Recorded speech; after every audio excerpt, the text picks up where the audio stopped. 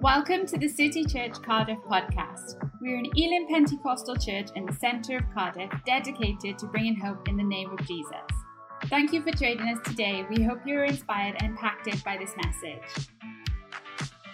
Well, great to see you here today, church, on this Good Friday.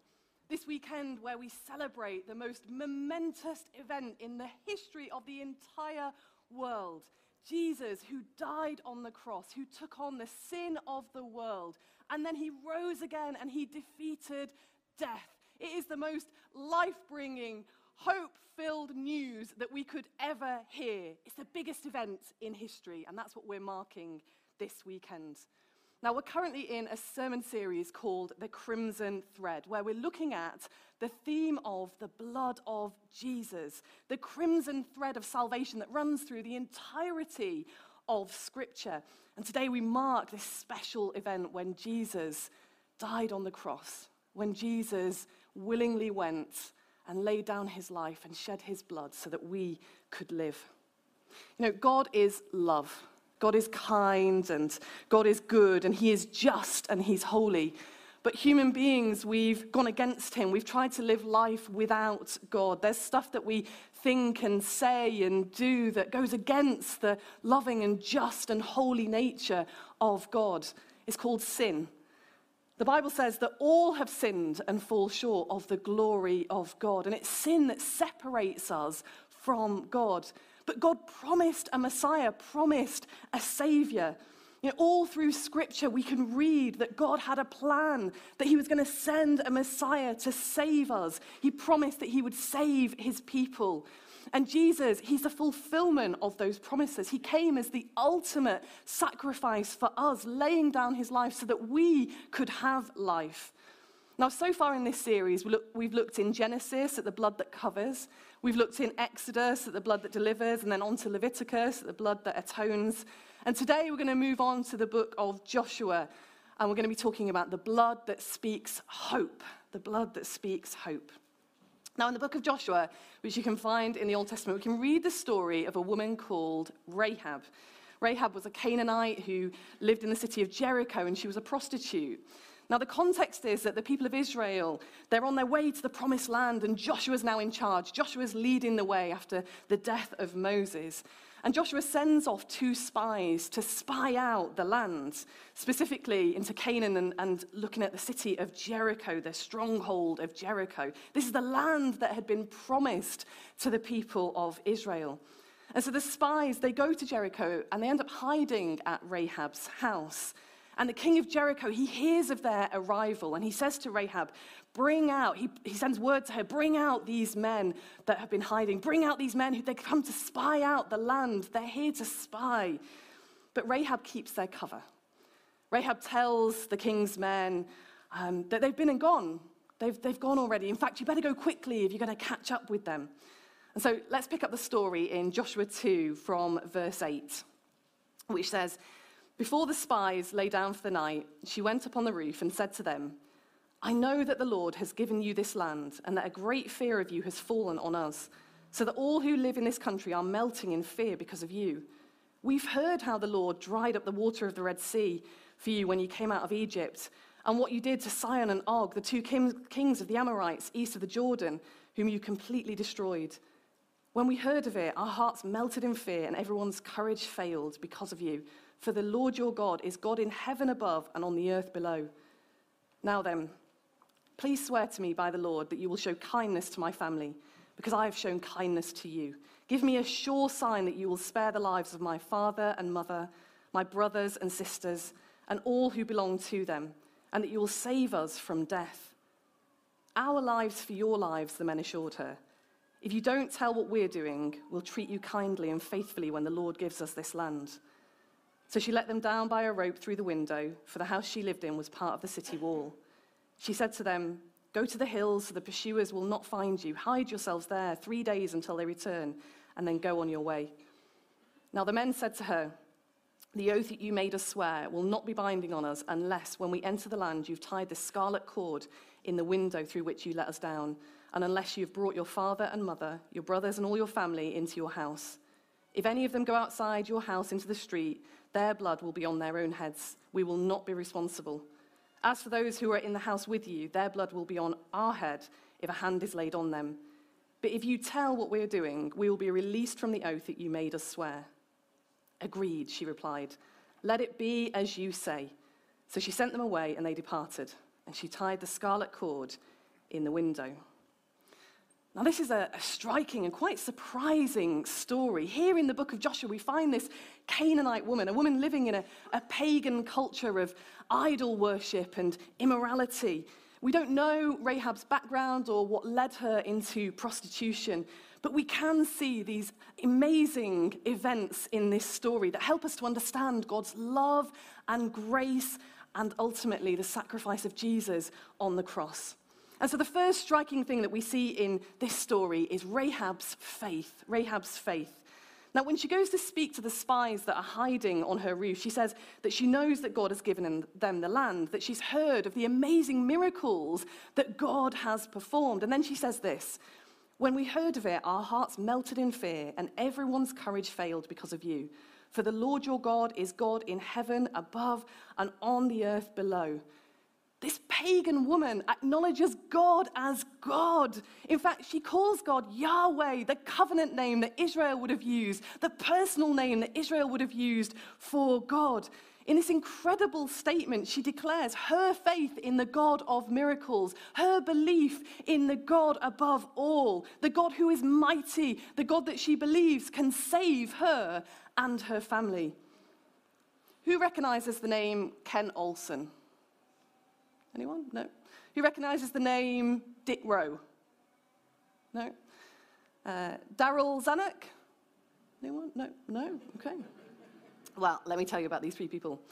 Ken Olsen was the person who in 1977 said, "There is no reason anyone would want a computer in their home." Dick Rowe worked for Decca Records and is the man reported to have rejected the Beatles, saying the Beatles have no future in show business and guitar groups are on their way out. And Daryl Zanuck was a film producer who once said, "Television won't last because people will soon get tired of staring at a plywood box every night." Now, we probably don't know these three names because history doesn't celebrate the ones who say it's not possible. The naysayers are not the people who inspire us. The "it'll never work" crew aren't celebrated and marked for their wisdom and foresight. By contrast, who knows the name Noah? Who knows the name Abraham? Who knows the name Sarah? Now, in the Bible, Hebrews 11 is like this hall of fame for the heroes of our faith, where a list of people are celebrated for their faith in God. People like Noah and Abraham and Sarah are all marked for their daring faith in God. And in amongst this list of the heroes of the faith, we find Rahab. Hebrews 11, verse 31. "By faith, the prostitute Rahab, because she welcomed the spies, was not killed with those who were disobedient." You know, we often hear this phrase, blind faith, don't we? Because for a lot of people, seeing is believing. When we see something, that's when we'll know that it really did happen. If it didn't happen right in front of you, then we're not sure that it actually did happen, particularly if it's not posted on Instagram. Did you really do that thing? Not really sure. Sometimes people think the only option is blind faith. It's almost guesswork, you know? There's no actual evidence for it happening. But biblical faith is entirely different. Biblical faith isn't blind, it isn't guesswork, it isn't it maybe or maybe didn't happen. It's based on the promises of God and on the character of God. This is the kind of faith that Rahab demonstrates. A faith where she's heard about God and she's made a choice to believe in God for herself. And as she hangs this scarlet thread in her window, it's an image of the trust that she's placing in God, that he will save her and her family. This scarlet cord that she hangs in a window, it reminds us of the blood of the Passover lamb that was painted over the doors during the Exodus, so that the angel of death would pass over those houses that were marked, would pass by, and the people inside those houses would be protected. They'd be safe from death. And of course, all of those things are a foreshadowing of the event that we mark today, Jesus laying down his life and dying on the cross for us. Jesus shedding his blood and dying so that we could have life, to save us from a certain death. This is the faith that we're called to today. Faith in Jesus and the sacrifice that he made on the cross. Romans 3 verse 25 says, God presented Christ as a sacrifice of atonement through the shedding of his blood to be received by faith.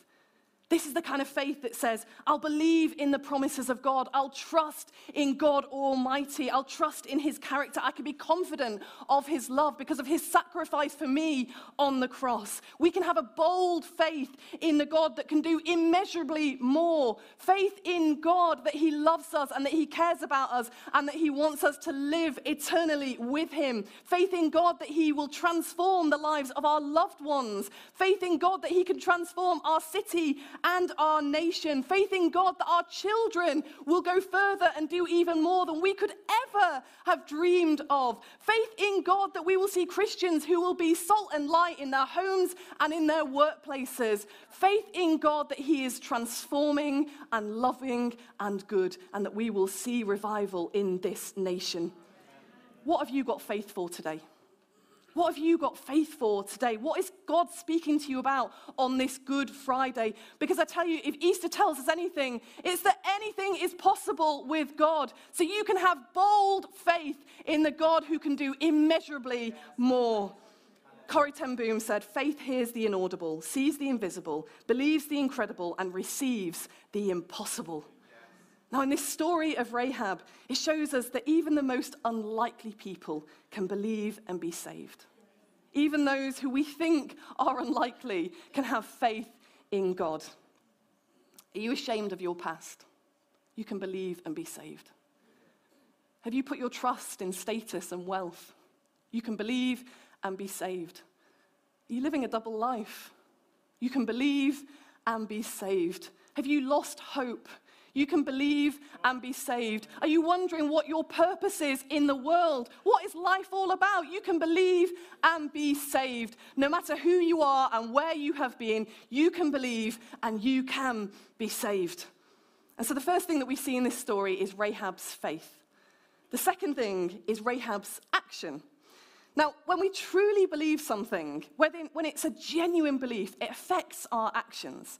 Now, Christianity is not a works-based religion. We don't do stuff to make God like us. God already loves us immeasurably. We don't need to get his attention. But we do act out of our beliefs. We do act based on what we believe. Our faith should cause us to live like we believe in God, to spend like we believe in God, to use our time like we believe in God, to love other people like we believe in God. You know, what we truly believe impacts us from the inside out. What we believe about our identity, what we believe about what's going on in the world, what we believe about what happened at Easter, what we believe about these events that we're marking. It should affect everything that we do, how we approach things, how we think, how we act, what we do. You know, our beliefs are not just some sort of nice, warm, fuzzy feeling inside. They're lived out, they're demonstrated, and they should affect every single part of our lives.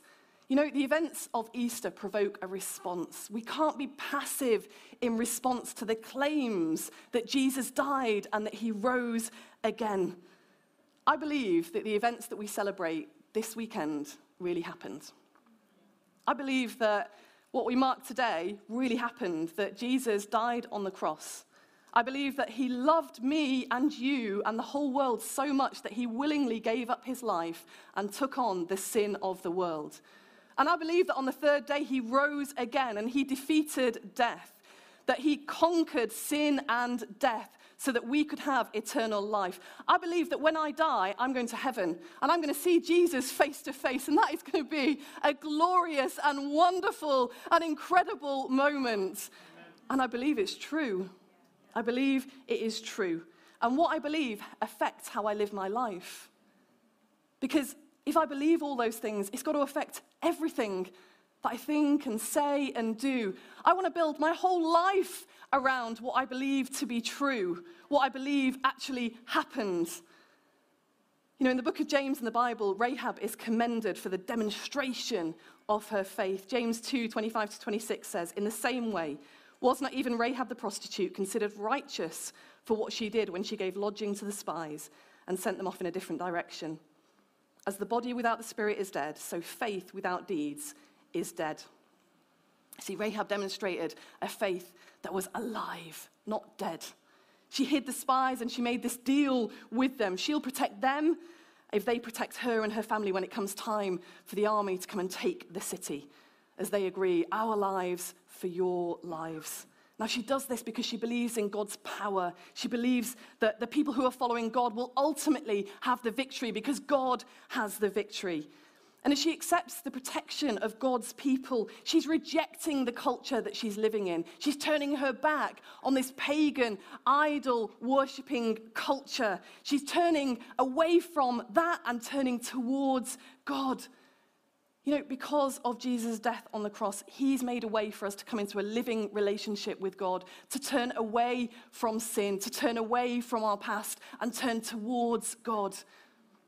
When I became a Christian, I prayed a prayer similar to one that we're going to pray in a short while.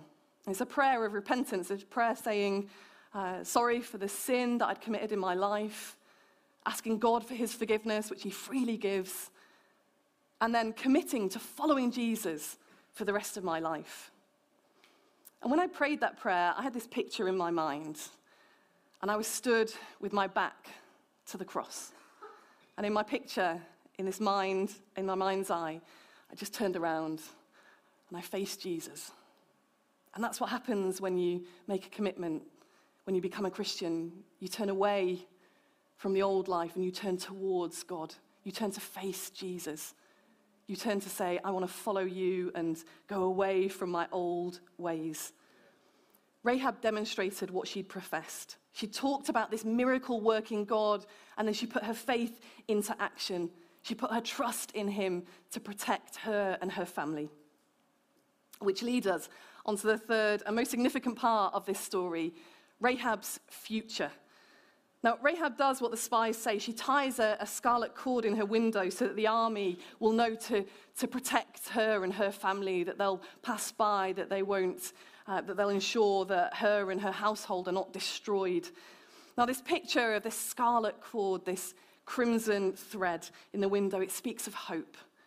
Rahab's hope that her and her family would be saved, that Rahab's hope that her and her family would be spared from death. And just as Rahab had hope in this red cord, we can have hope in the blood of Jesus. We can have hope in the death, the sacrifice of Jesus. Our hope is solidified in Jesus. Jesus has done it. Jesus has paid the price. Jesus has cleared our debt so that we can have hope, a sure and certain hope. You know, hope isn't just a wishful thinking. Hope isn't just trying to look on the bright side of things. It isn't just trying to be an optimist. You know how some people are just quite positive in their thinking? Hope isn't just mere positivity. Hope is rooted in the truth of God. It's biblical, not just merely psychological. It's not something that we have to kind of will ourselves into. And so the hope that we have in Jesus, it isn't a possibility. It's a certainty. It's a certain and sure hope in what Jesus has done, that Jesus has made a way, that Jesus has opened the door for us to be reconciled to God, that we can have life in all of its fullness because of what Jesus has done. And hope is the root that anchors us, that fixes us, no matter what comes to kind of knock us off course. We can be rooted and stable because of the hope that we have in Jesus. Hope in Jesus is the most powerful thing. Hope says that you can be debt-free after years of anxiety. Hope in Jesus says that you can overcome the depression that has plagued you for so long. Hope in Jesus said that you can be free of the addiction that you've been bound by for so long. Hope is defiant. Hope says there is more than this. Hope says that no one should have to live in food poverty because we know the one who satisfies. Hope says that no one should be lonely because we know the one who places the lonely into families. Hope says that Jesus, who died for us, gives us eternal life with God in heaven. When Jesus, dying on the cross, declared, "It is finished," it was a statement of victory. He meant it's done. The rescue mission is accomplished. His once for all sacrifice has achieved what we could never do, which is to wash us clean of our sin and make a way for us to be in relationship with God. Now we pick up Rahab's story again in Joshua chapter 6 after the Israelites have marched around the city and the walls have been brought down and they go in to take the city. Then from verse 22, Joshua said to the two men who had spied out the land, "Go into the prostitute's house and bring her out and all who belong to her, in accordance with your oath to her." So the young men who had done the spying went in and brought out Rahab, her father and mother, her brothers and sisters, and all who belonged to her. They brought out her entire family and put them in a place outside the camp of Israel. Then they burned the whole city and everything in it, but they put the silver and gold and the articles of bronze and iron into the treasury of the Lord's house. But Joshua spared Rahab the prostitute with her family and all who belonged to her, because she hid the men Joshua had sent as spies to Jericho. And she lives among the Israelites to this day. See, Rahab and her family, they're taken to safety, but not just that. They then live amongst the people of God. They then live amongst the people of Israel. It's this beautiful and incredible picture of how an outsider becomes an insider, of how an outsider is welcomed in as part of the family. See, she didn't stay outside of the camp, but was included amongst the people. This woman from an enemy nation, this pagan prostitute woman from Canaan, she belongs and she's part of the people of God. And even more than that, in the Gospel of Matthew, we read the genealogy of Jesus, and there we find Rahab. Matthew chapter 1 and verse 5, Salmon the father of Boaz, whose mother was Rahab. So not only was Rahab included in God's people, she's actually in the family line of King David and of Jesus himself, mother of Boaz, Ruth's husband. If you've ever wondered where you fit in, if you've ever thought, is there a place for you? Know this, you can belong in God's family. There is a place for you in God's family tree. There is a place for you amongst God's people. There is a place for you because you are a child of God. God is in the business of transforming lives. He is in the business of bringing people into his family. There's always more room. There's always more room. God loves to grow his family. And you know what? He will do everything possible to bring people into relationship with him. Even to the point where he came to earth as a man and died on the cross to make a way for us to be in relationship with him, to make a way for us to be part of his family. Now, unlike the disciples on that first Friday, the day when Jesus died on the cross, we know the outcome. It's no longer a bad Friday, it's a good Friday. And so as we gather today, we can confidently declare that this day is good. It's Good Friday because Sunday is coming. We know what happens. Rahab's faith impacted her actions and determined her future. As she hung that scarlet cord in her window, she was saved from death and brought into God's family. Jesus dying on the cross, shedding his blood for us, means that he's defeated death, he's defeated sin, and we can be saved. We can have a sure and certain hope in him, confident that we can have access to God, confident that he's offering us eternal life with him, life in all of its fullness. The blood that speaks hope changes everything. Changes everything. It means that we can live as God intended us to live. It means that we can live as God created us to be. We can walk in the identity that only God can give to us. It means that no matter what our past is, our future can be with God. 2 Corinthians 5:17, therefore, if anyone is in Christ, the new creation has come. The old has gone, the new is here.